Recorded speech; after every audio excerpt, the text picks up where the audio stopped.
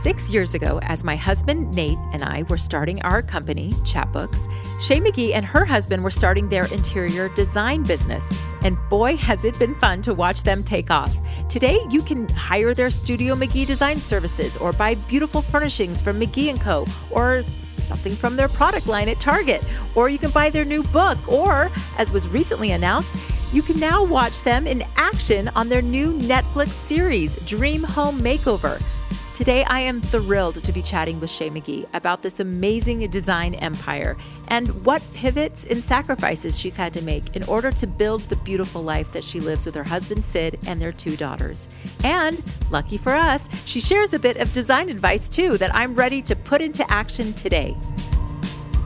Do you have a pressing question about parenting but don't know who to ask? We are women supporting women, and we've got you. I'm Vanessa Quigley, and welcome to the Mom Force podcast brought to you by Chatbooks.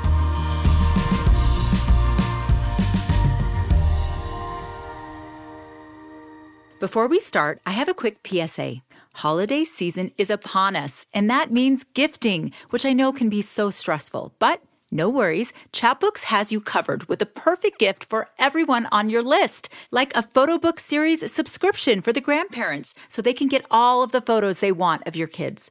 Or you can go all out with a super luxe lay flat book filled with your best moments, or a beautiful gallery of our photo wall tiles. Chatbooks offers high-quality, affordable photo books that you're bound to love. Even the New York Times has high praise, calling our photo books a gift that is more valuable than anything money can buy. Just visit chatbooks.com or download the Chatbooks app and use code PODCAST20 for 20% off your next order. Happy chatbooking. Hello. Thank you so much for joining us, Shea. Good morning. Good morning. Thanks for having me. I have been looking forward to this interview for a long time because I started following you when we started our business about 6 years ago. Isn't that when you guys got started? Yes, we started about 6 years ago as well. So I've watched you guys from afar, but within the same state. Yes. I know. And I'm so excited I finally get to meet you. And another thing that I thought was interesting is I studied music and somehow ended up in software.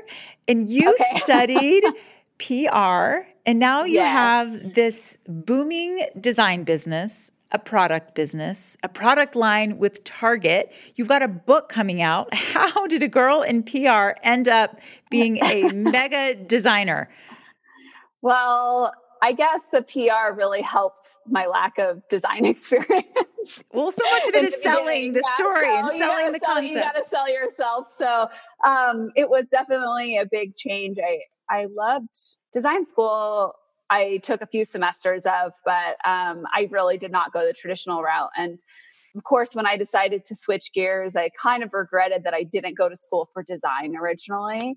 But then, just like life, you kind of see how things start to work together and fall into place exactly as it was meant to be. And I'm so grateful that I had the PR and marketing background to get my business off the ground, because so many designers struggle with how to promote themselves, because that's how you have to build your own design business, is a lot of marketing. And so they did go hand in hand, but I did have to learn by a lot of failures through the design process when getting started. Did you always have an interest in design? How did you make that pivot? I always have loved design and style and fashion, and I am a terrible artist, which is what scared me away from taking design courses. And so I was going to BYU, and I took an intro to PR class and thought, oh, this is a pretty widely applied skill set.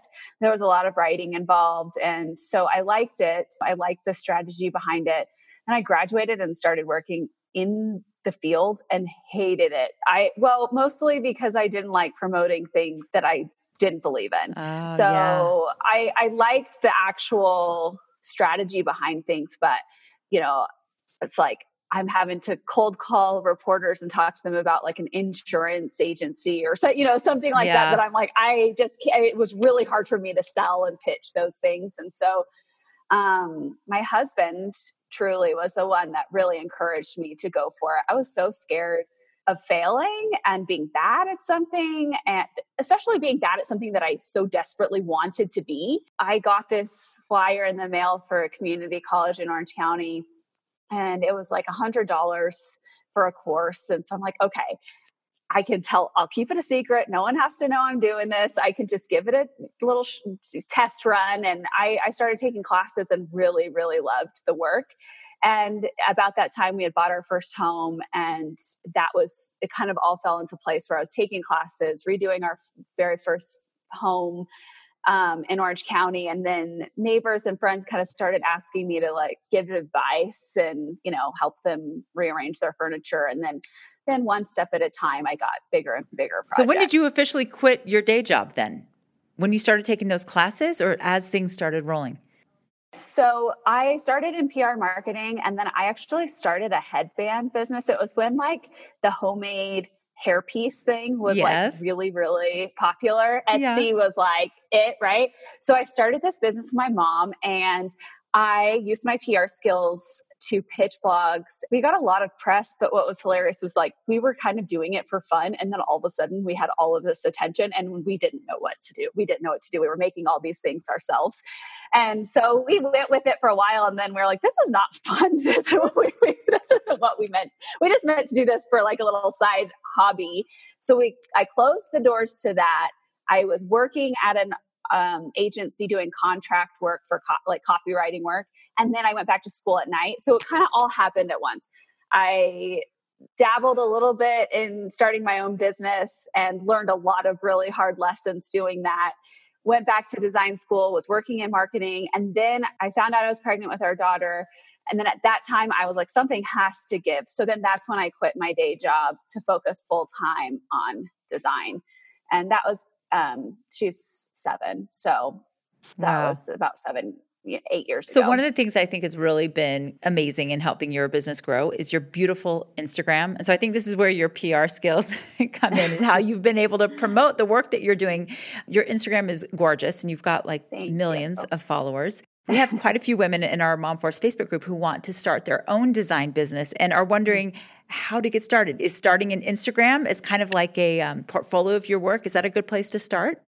Yeah. I mean, I don't know about you, but these days, if I hear someone has a business, I actually look up their Instagram before I even look up because you're visual website. And that is so helpful to see person. That. And I think that a lot of other people are that way as well. It feels very casual to just kind of like, I'm just going to take a peek Instagram and see what they're about. See what their style is. Yeah. When I started, I was one of the very first designers to kind of really latch onto Instagram and see it as an opportunity to promote my business. There were a few out there doing it, and I really had to look to other industries for inspiration for how to run an Instagram account. Like who inspired you in that? I looked at like fashion bloggers, actually. I think that there were a lot of people in the fashion industry that had realized that they were taking their fashion blogs and putting them on Instagram. And I realized that they were very consistent. They posted every single day, and they didn't post bad pictures. They were always pretty photos. So it was kind of seeing that combination of things. I realized I couldn't take a break in posting, and that I needed to always post beautiful photos. So I took to Nicole Hill locally. She did this Nicole's Classes course, and I took her course several years ago and learned how to take my own photos very early on so that I could really create a feed that spoke to who I was as a designer. And that would be my best advice if you're getting started, is like figure out how to take a good photo. Get presets or learn how to kind of set up your images in a way that is flattering, because not all of us have these huge homes or projects to start with. We have to create little vignettes, but even those little moments can speak to our design perspective, and you just have to keep going. Like you got to commit that you're going to just post once a day, every single day. And then that helps you gain momentum.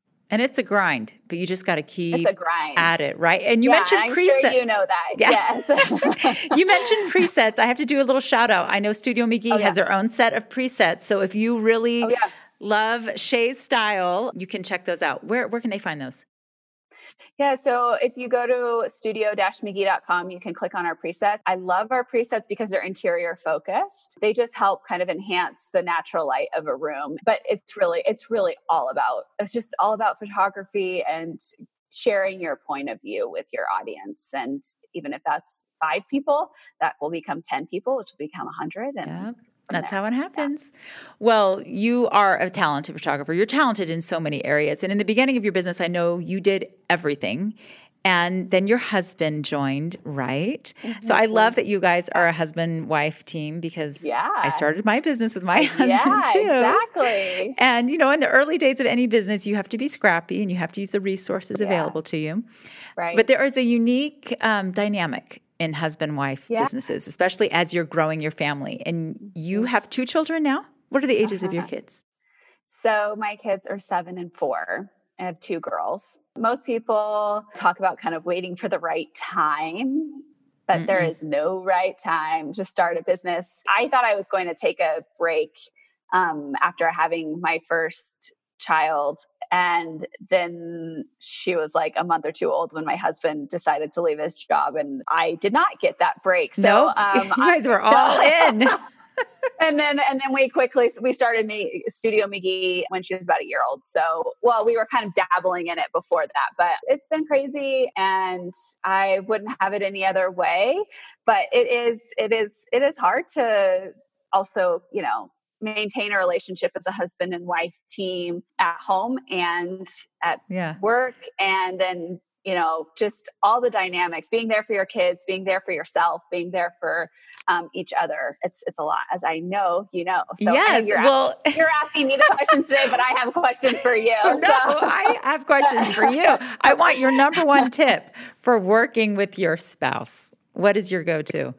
Okay. My number one tip is we divide all of the responsibilities. There's no overlap in our responsibilities. We consult each other, but Sid does not design the visuals for the company, and I do not touch the financials and the organization, the operational side of things.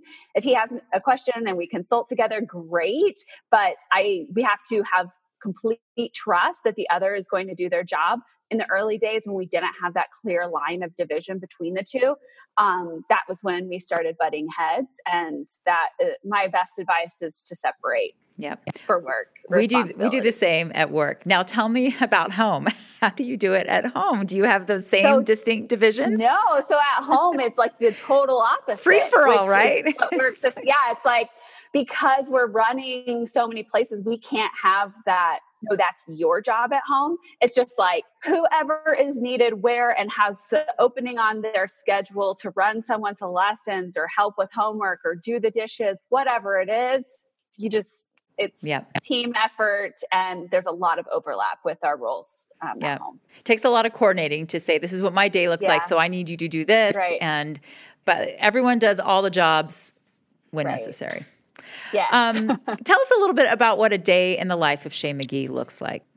I start at 6, 5:45, 6-ish. I wake up and I work out. It allows me to focus for just 1 second and not check my email right when I wake up. I just to get out of bed, work out, come home. And then we've kind of worked it where Sid is in charge of breakfast. And so he gets the kids up and going. And then I come in and do outfits and hair. And then we split to take them to school. So it's kind of like me getting myself ready at the same time that they're, getting ready. And then once they're off to school, I then sit down, and I usually am booked back to back to back to back the whole day. So some days it's podcasts. Some days we're recording our webisodes, our videos, and I'll have touch bases with team members. Photo shoots is a big part of my role, is directing those, brainstorming product ideas, and creating mood boards for, let's say we have an upcoming Target collection and I'm thinking about where that wants to go, or the next McGee & Co collection. I've got to brainstorm ideas for products that I'm dying to see, and then go pick up the kids, and it's go time with lessons and dinner after and school, all of that good stuff. Yeah. So I work during their school hours. Then we focus on family, home, kids. And then I usually work for a couple hours after they go to bed and then call it a night. Okay. Yeah. We're two peas in a pod. That's about what my day looks like. Is that what your schedule? Yeah. But I have a hard time going to bed early enough to maintain my Me 5:45 alarm because I'm so tired. In those afternoons, like I power through work, but then by the time the kids get home, I am toast. How do you keep it going? How do you recharge? Oh my gosh. And I'm a night person. Like for me, like the creative juices start flowing at like 10 p.m. And so it's really hard for me to be like, man, I really should go to bed right now. And so I can wake up the early. Responsible thing to do. Yeah, that's a responsible thing. And then I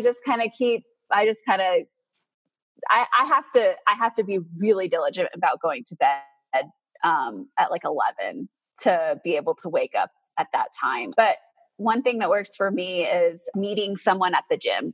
Like if I have like a date, then I feel like it's an appointment. Yes. And I can't let them down. So if I don't have someone meeting me there, it's like, well, that can wait till later or whatever. Yeah. But if I have to meet someone at the gym or meet someone, for a walk or whatever it is, I have to do One of the things that I've noticed as I've been busy, taking care of our family and then building the business, and you have to be so careful with your time, is one of the things that I feel like I don't have as much time for are friends, because that just feels like a luxury. How has that been in your experience, and how do you carve out time for friends, or do you? To be 1,000% transparent, I think that that's like one of the sacrifices that Sid and I have had to make over the last few years. And it's been hard. I think that when you list priorities, it's like family, myself, the business, and then those kind of always end up as the top three. And by myself, I mean, it's like, just like showering. By the time you get through those three things in a day, it's really hard if like I haven't seen my kids all day. Like Friday nights for me, sometimes like the most exciting thing for me is like taking the kids to the park or like doing something. And then I end up saying no to the fun thing that maybe neighbors or people that we know are doing, because it's like, I just want to see my kids. But because of that, when you say no a lot, then like you stop getting invited. Getting the invitations. I know. And so I think that when you're starting a business, like, in all transparency, I think that that's probably one of the most, Sid and I have talked about, like, we're so grateful that we have each other, because we are the only ones that understand that dynamic of like sacrificing these relationships outside of the relationship that we have. And I think it wasn't until maybe this last year that like I finally was able to kind of get a moment to breathe, to like start saying yes again. But for the first 5 years of our business, I'd say it was a lot of no's. Yeah, same. And it is awesome to be working with your spouse and have all that in common. But at a certain point, I also realized, man, I'm kind of lonely. I've said no to all the book clubs and lunch dates and all of that stuff. Yeah. So that is a challenge for people, for anyone who's thinking about going into entrepreneurship. Sacrifices. Entrepreneurship can be a lonely path at times. It's also a really rewarding path. I totally agree that is one of the hardest things, is just kind of feeling alone, but then also having like these wild dreams and goals that you want to accomplish and having to kind of pick between things. Yeah. All right, let's talk about design. Okay. I would love to get into your brain, Shea, the design process. What is your favorite part of the process, and where do you get your inspiration? My favorite part of the process, well, for me, there's two. At the beginning, when you have like a million ideas and you're trying to figure out like what direction or path you want to take a project or a space in. And then the other one is when you start to see it actually come together. The between is boring and it's hard because there's always problems. Yeah, it's the ordering, the scheduling, all that stuff. Ordering, the scheduling, and then like inevitably the contractor's going to call you and say, that thing that you wanted to do, it's not going to happen anymore. And so that part's kind of like it's the grind in the middle. And then when it starts to come together, it's the install day is my favorite, because like all the finishes are done. You're bringing the furniture into the space. And one thing I love about design is that it's a pretty organic process. And so you have to like really feel it. Like we'll have these plans for a space and something won't feel quite right. And then we'll make it like a slight adjustment. And then all of a sudden it feels better. Magic. And it's down to like inches and it feels like magic. Yeah. And so that's definitely my favorite part. And I get inspiration. I mean, I think that Inspiration's everywhere, of course, but I always say that my favorite way to get inspiration is to step away from my screen for a second, because after diving into inspiration, so like I'll look at a million pictures and then I got to clear my mind for a second, step away from it, get away from it, and then all of a sudden the ideas start rolling. So you do look at Pinterest, but then you step away. I don't want that to be the only source of inspiration. I like to look at Pinterest, and I like to do this exercise before I look at Pinterest, where I say, if I had seen no pictures, I had just looked at this room, what would I want it to become? And as soon as I start doing that, then the ideas start flowing, and then Pinterest can kind of help you like see like little details, like, oh wow, this cabinet detail is really cool, or I like how they hung the artwork here. And then you can kind of start to do that. But I like to think about the space as I would want it to be without seeing other images before I get going. Yeah, because it's hard not to be really influenced and then wanting to copy exactly this one picture, which then stifles any creativity. Right. And I think a lot of people just don't feel confident in knowing what direction to go. And there are so many styles to choose from. But a lot of people will just find Studio McGee and be like, I want exactly this. I want to copy everything, which is great for your McGee & Co. company. They can just buy everything. I say, I think like if you're doing your own home, like that's exactly what you should do. You should find something that really resonates with you. If you're starting your own business, you should also do that in the beginning, because you'll start to find and evolve your own style. And then you'll start to realize like, oh, that's what resonates with me. But you got to start somewhere. So we all want to design a home that reflects us and our family, right? But those of us with children, how do you do that with kids? And how do you incorporate your children's style and tastes into your designs? Yes and no. Certain spaces, right? So like there are rooms. I feel like I'm not the mom that says like, you just do whatever you want in here. But I also really did kind of work with my girls through the process where like, what are the colors that you hope to see in your room? And then they kind of gave me a few colors, and I give them options like, hey, I'm looking at these two pictures. Do you like one of these better than the other? Or what about these pillows? I'm picking. If you give them good options, you're going to pick one of the options that they're going to pick. A pre-approved option. A pre-approved option. It's like outfits, right? I always feel like if I give my kids like good outfit options, and they'll pick one that I still like, but then they still got an option, So that's kind of what I do in the home to keep it kid friendly. I think it depends on how old your kids are. I think if you have young kids, the living room, because you spend so much time there, there's a couple of things that I always say, like do an ottoman, not a coffee table, because coffee tables usually have sharp corners, and then they have a flat surface that you feel like you need to put stuff on top of, and kids just take everything off. So if you do an ottoman, then it's like soft and cozy, and then you don't feel like you need to put something directly on top. So smart. In the kitchen, get stools that have backs, because kids will fly off the back of them. Yes, that's happened. Yeah, and so it's just an easy selection to make. Like, just do a stool at the back, and it can still be really designer or cool looking. It's just more functional. And then baskets, there are baskets all over our house, because I just have to corral and hide shoes and toys, and it's just better. It looks better when it's in a basket for me. Okay, so that was one of the things I wanted to know is what do you do with all of their stuff? Like there's one thing to have it all up in their room, but stuff seeps into every corner and crevice of life. So baskets. There's a basket in every single room of our house where I put things. And then I am pretty on top of cleaning things out. Like, get it out of here. They're not using it. We're going to get it out of here. But I keep a lot of stuff in their rooms, in their closets, and Tupperwares and things like that. And then in the living spaces, my kids like they love those like magnet tiles. And so we have like a bin of those in a cabinet, and some games I hide away. But I usually am pretty on top of them bringing things back up to their room at the end of the day. It's like, don't bother with it during the day, because it's just going to end up back out again. But at the end of the night, they know they end up like with like haul it all upstairs in their basket. Like haul it back upstairs and then put it back away. Put it away. So I hear you say one of the keys is to just not have tons of stuff, right? Be selective in the things that you bring in your home. Be selective for sure. What about the papers from school and the artwork and all of that clutter that comes with kids? How do you handle that? we have a pin board in a little hallway off of our kitchen. And I am a firm believer in the pin board because it's kind of like a rotating display of all of their things. But when that pin board gets full, it's probably time to get rid of some things. And I have a drawer. I have 2 drawers where I put little like lateral file holders. And so like the little hanging files. And so everything that the kids have made goes in that. We collect those all year long. And then at the end of the year, they get to pick their favorite things that they want us to hold on to forever. I can't keep all the math homework. I can't keep all this. So it's like any special pieces of artwork, let's pick them and then we'll keep them.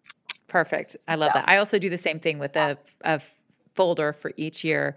And then one day they might go in a scrapbook or they'll just stay in a box to go on with the child.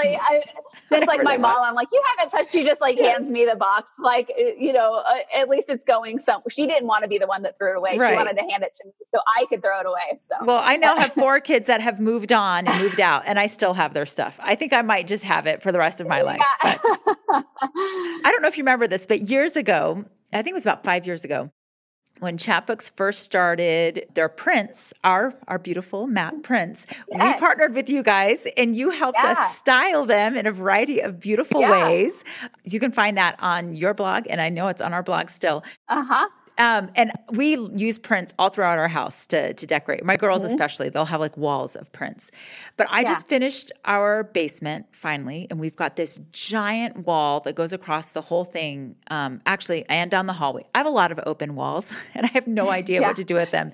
And actually, this question was asked on our Mom Force Facebook group a couple times. What do you do with a lot of open wall space? And so I'm posing that question to you, Shea, as a little personal one-on-one design. I'm like all about the grid wall. So, and that was one of the ways that we styled the Chapbooks prints. We did it with an ombre mat, but I'm like a big believer in just like a really big grid wall of family photos. So, and then also like making sure that the color of the photos is cohesive throughout. So if you're going with like a black and white, that's really easy. If you're going with a color photo, make sure that the tones work together somewhat, but the grid makes everything look seamless, but then you could do 20 photos. So if you do, or like I'll do like three rows of 3, and that fills a really big wall, but go big on the frame and fill your whole wall. Gallery walls are a lot harder. You can go for it, but it's a lot harder to achieve a high-end look with a gallery wall. So if you're like, I just want to keep it simple and get a good result, I always say go for the grid. Go for the grid. Okay. I love that. Hey, can you give me a couple other rapid style design tips? Okay. I'm going to just throw these out at you. I want to know, what is something that's worth splurging on when you're decorating your home? Your sofa. Your sofa is the biggest.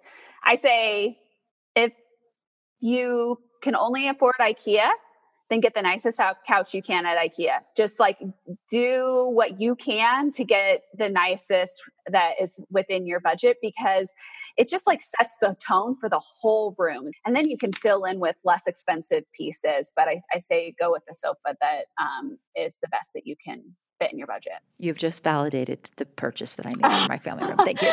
Okay, nice. Okay. How about an inexpensive way to elevate the aesthetic of a room? Always is going to be paint for me. But you are a white girl, right? You paint everything white. I do not, well, it's white behind me, but like sometimes a room calls for a really dark space. So if you want to go really dark on your walls, go for it. I'm not a big believer in like the mid-tone colors in main spaces, but I think that like isolated rooms can get colors, but in the main spaces, I like to keep them in the like light, really, really light neutrals. But color is a fun way to snazz up something. Yes. How about if you are starting a new build, who do you hire first? The designer, an architect, or a builder? I'd hire the architect first, and then I'd hire the builder and the designer somewhat about the same time. The architect like helps you get the plans in place, but I would not finalize your plans until you've hired a designer. So the designer will take the plans of like the first round of the architect's plans, and then help you see how it works then inside and out, and help you make any adjustments or foresee any potential issues on the interior so that you can get those plans just right. You want the builder involved in that so that he can say, well, this house that you're designing is going to cost X. Yes, because that's important. Before you finalize those plans, like, do I need to cut down on the square footage, or like, have I made some decisions that are going to be more than my budget allows? So if you are building a house from scratch and you want to hire a designer, is there a rule of thumb on what percentage of your budget should go to the designer? I know there are a lot of people who want design help but don't know if they can afford it. Yeah, so I would say that every designer charges very differently. Most charge by the hour. And if your budget is not flexible enough to charge by the hour, I would find a designer that offers e-design. A lot of designers offer e-design now, and especially this year is becoming more popular to do that. And those are usually flat rate design fees. I would say that that's the best way to do it within a budget. But if you are building like that dream home, make sure that you just like interview the designer to make sure that the working styles works for you, because everyone kind of has a different process. And it's like a long-term relationship. Like it takes two years to build a house. And so you just want to make sure that their operations and communication works for your style of communication as well. For someone who is not going to hire a designer, it's not in the budget, they can't afford it. Someone like Katie from our Mom First Facebook group, this is her question. She says, we just bought our first house and I'm feeling excited, but overwhelmed at the thought of decorating and coordinating things so that they look cohesive and neat. Any tips for basic beginner interior design? What would you tell this new homeowner going forward on their own? That's a really good question. I think that, so when I'm designing homes, we kind of like to have like two styles in mind. So like, and they're usually if it's like modern and traditional, or it's farmhouse and bohemian, or whatever it is, that like narrow it down to two words. Because if you're all over the place, then your house is going to feel all over the place. And so try to narrow it down to two styles that even if they're quite different, you can get any two styles to kind of work together, I think. And so if you can narrow it down to the two, and then I would take inspiration photos and find the one that like really resonates with you, and figure out what it is that resonates with you for each room. So if it's a kitchen, you're like, this kitchen just really speaks to me. Then like take like a couple of elements from that kitchen and do them, and then change up one or two things. Like maybe it's the countertops and the backsplash and the color of the cabinets that speak to you, and then change the light fixtures, and then like try a different like range hood style. I think that when you do that, it feels safe because you're getting like the core elements similar to your inspiration photo, and then you can play in a few areas that are more easily replaced, like light fixtures and maybe a faucet. The other thing that we always say is like a throw pillow test. So like, can you take a throw pillow from your formal living room, or let's say it's in your living room, and then will it still kind of work in your master bedroom? If so, then your rooms are flowing.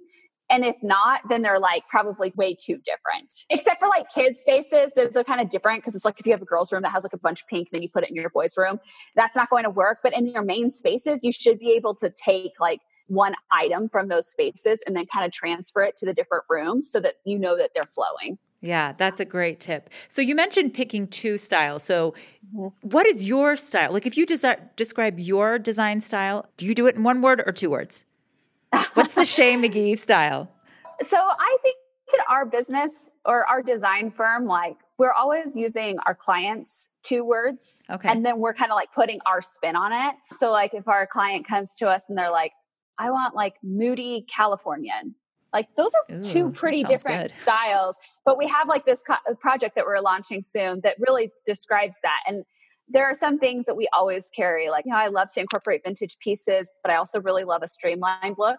So I'd say that the consistent throughout all of our projects is that we're mixing styles. So even if someone comes to us and they're like, I love a very, very contemporary aesthetic, I'm still going to push them a little bit to add some warmth and character through texture in their space. And so I just think that if you go all in on one look, your house is going to fall flat and you're going to get tired of it. So allowing yourself to mix gives your home the opportunity to evolve over time. Is it possible to mix timeless and trendy?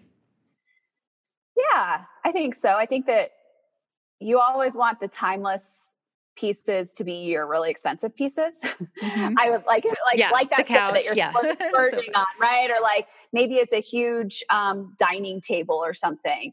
But then trendy things should be your pillows. Maybe they're your rugs. Maybe it's a piece of artwork that you just like, you kind of fell in love with and it felt a little risky to you.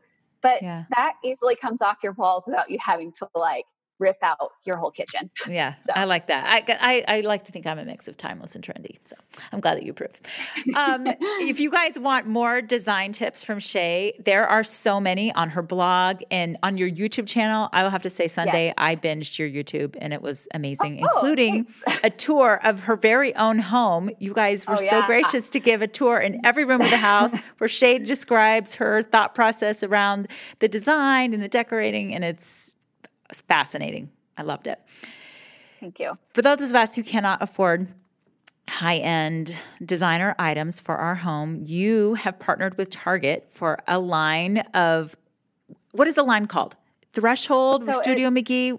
Yeah, Threshold designed with Studio McGee, and it is a dream come true for and me. Yeah. Now I can have all the Studio McGee stuff in my house. I mean, I'm like the biggest, when I walked into that meeting, I was like, let me tell you something. I am your customer. Like I am a huge Target fan, and I always have believed in mixing high and low. And I always, when we first started, I didn't have the money to like buy new furniture, and we had sold everything to start our business. But like I'd go to Target and then like sneak a little, candle or a little decorative box or something, and it would like be part of our grocery budget. It would kind of fit sneak in there somehow. Lift my spirits so much just to have that little item, and I was just over the moon to be able to create this collection. And the process has been so incredible, to be able to design these pieces and to be able to go in and see like people using our pieces in their homes is awesome. And tried really hard to create really transitional pieces that could sit next to, like if you have the IKEA couch or you have a $10,000 couch, I really wanted these pieces to be able to sit in any level of I home. have put some in my cart. There are some that are not available yet. Maybe by the time this episode airs, hopefully. Okay. But act fast, because I predict they will all go very fast. Can you just tell us quickly, what are your 3 favorite things from that line that we should snag immediately? Yeah. So the cubes, we do these like Ottoman cubes. They are the most versatile things. So you can use them as like a coffee table. You can put them at the foot of a bed. You can put them in an entryway. I always style them in pairs. So the cubes, we have them in different patterns and colors, but I love the Ottomans. Also, we have some large scale artwork pieces that are so incredible. And like the price point is so good. The other thing I can't name 3. I'm going to keep going. We're launching this Sherpa chair. Ooh, I need that. Yeah, it has this great nubby texture, and then it has like a curved back to it, and it's so sleek. It's beautiful. And then my other favorite from the season is the tobacco leaf wreath. It's the perfect fall wreath. Oh, okay. I need a new one. I'm going to check that out. Shea, let's talk about your book, Make Life Beautiful. Okay. I love that title. When does that come out? October 27th. So how did you end up with a book on top of all that you're already doing?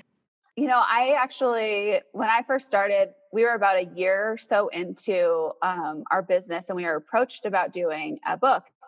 And I went through every single hoop and then had the contract printed out in front of me, and I didn't sign it. I just felt like it was not the right time, and I just couldn't do it. And I'm so glad that I waited, because we have so many more stories to tell. And we felt like, we share design, content, inspiration every single day, but we wanted to share what's going on behind the scenes, something that people don't always hear from us. And so Sid and I wrote this book So Make Life Beautiful has been our motto since the very beginning, because we were choosing to make a hard situation in our lives a more beautiful one.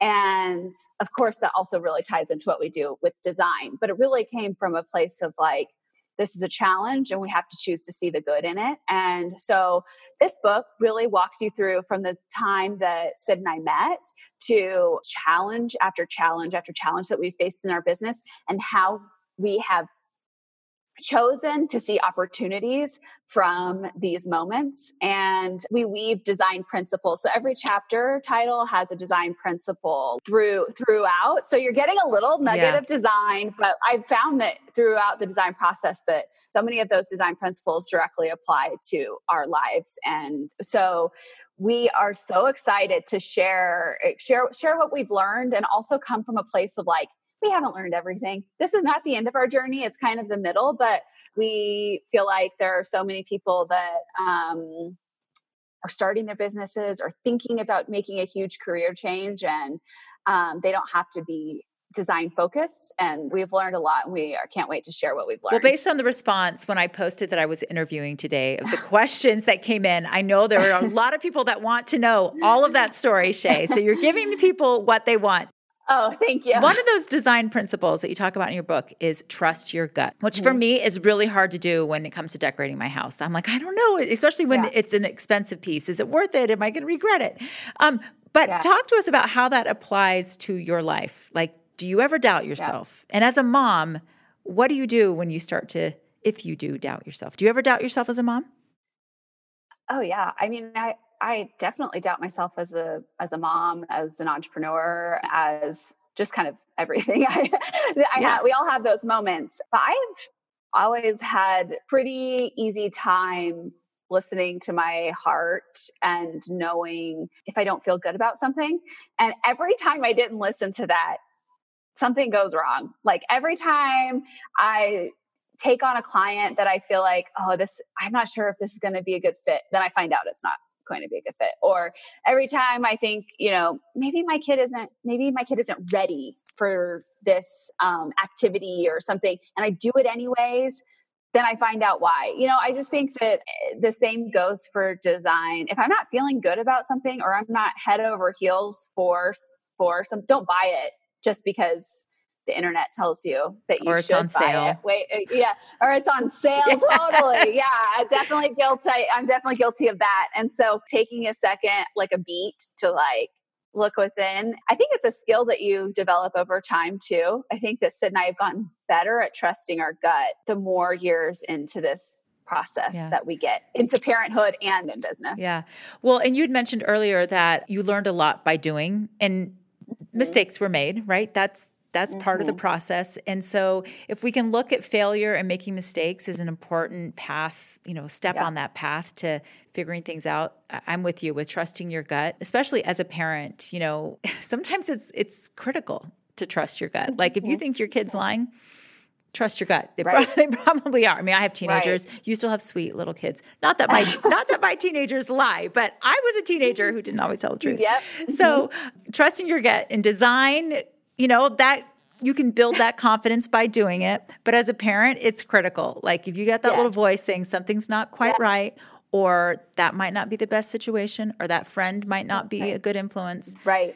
Yeah. It's so important. Totally. Yeah. You just kind of, I feel like I had to learn by brushing off that voice to know to listen to it. And the impact, the result. I'm not always 100% successful at that, but I have really learned that there is so much power to just like listening to your instincts. For sure. I have loved chatting with you. I've learned so much from you. I can't wait to get this book. Shea, you're amazing. Thank you so much for being here. Can you tell our listeners where to find you and more about you and how to design and decorate their own homes? Yeah. So we have 2 Instagrams. So Studio McGee is our design business, and we share a lot of inspiration and our project photos there. And McGee & Co. it's McGee & Co. on Instagram and McGeeandCo.com. And that's where you can shop all of our products. And those are our higher end design products. And then you can also shop our Threshold with Studio McGee collection on Target.com. And it's also this next fall collection is starting starting to pop up in stores. So Awesome. go check us out. And YouTube, go look at all the house tours YouTube. and all the design tips on YouTube. Yes. So YouTube is where we house all of our videos, and we have project tours like that we've been doing for years. So there's hundreds of videos of beautiful imagery and lots of tips on everything from how to style your bookshelves to your coffee table. And so if you're dabbling in design in your own home, it's a really good place to look. Awesome. All right. Thank you so much, Shea, for being here. Thanks so much for having me. Thank you. Thanks for joining the Mom Force. Don't forget to subscribe and leave us a review, and come join the conversation over on our Mom Force Facebook group. And check out the show notes for a special Chatbooks discount code. Until next time.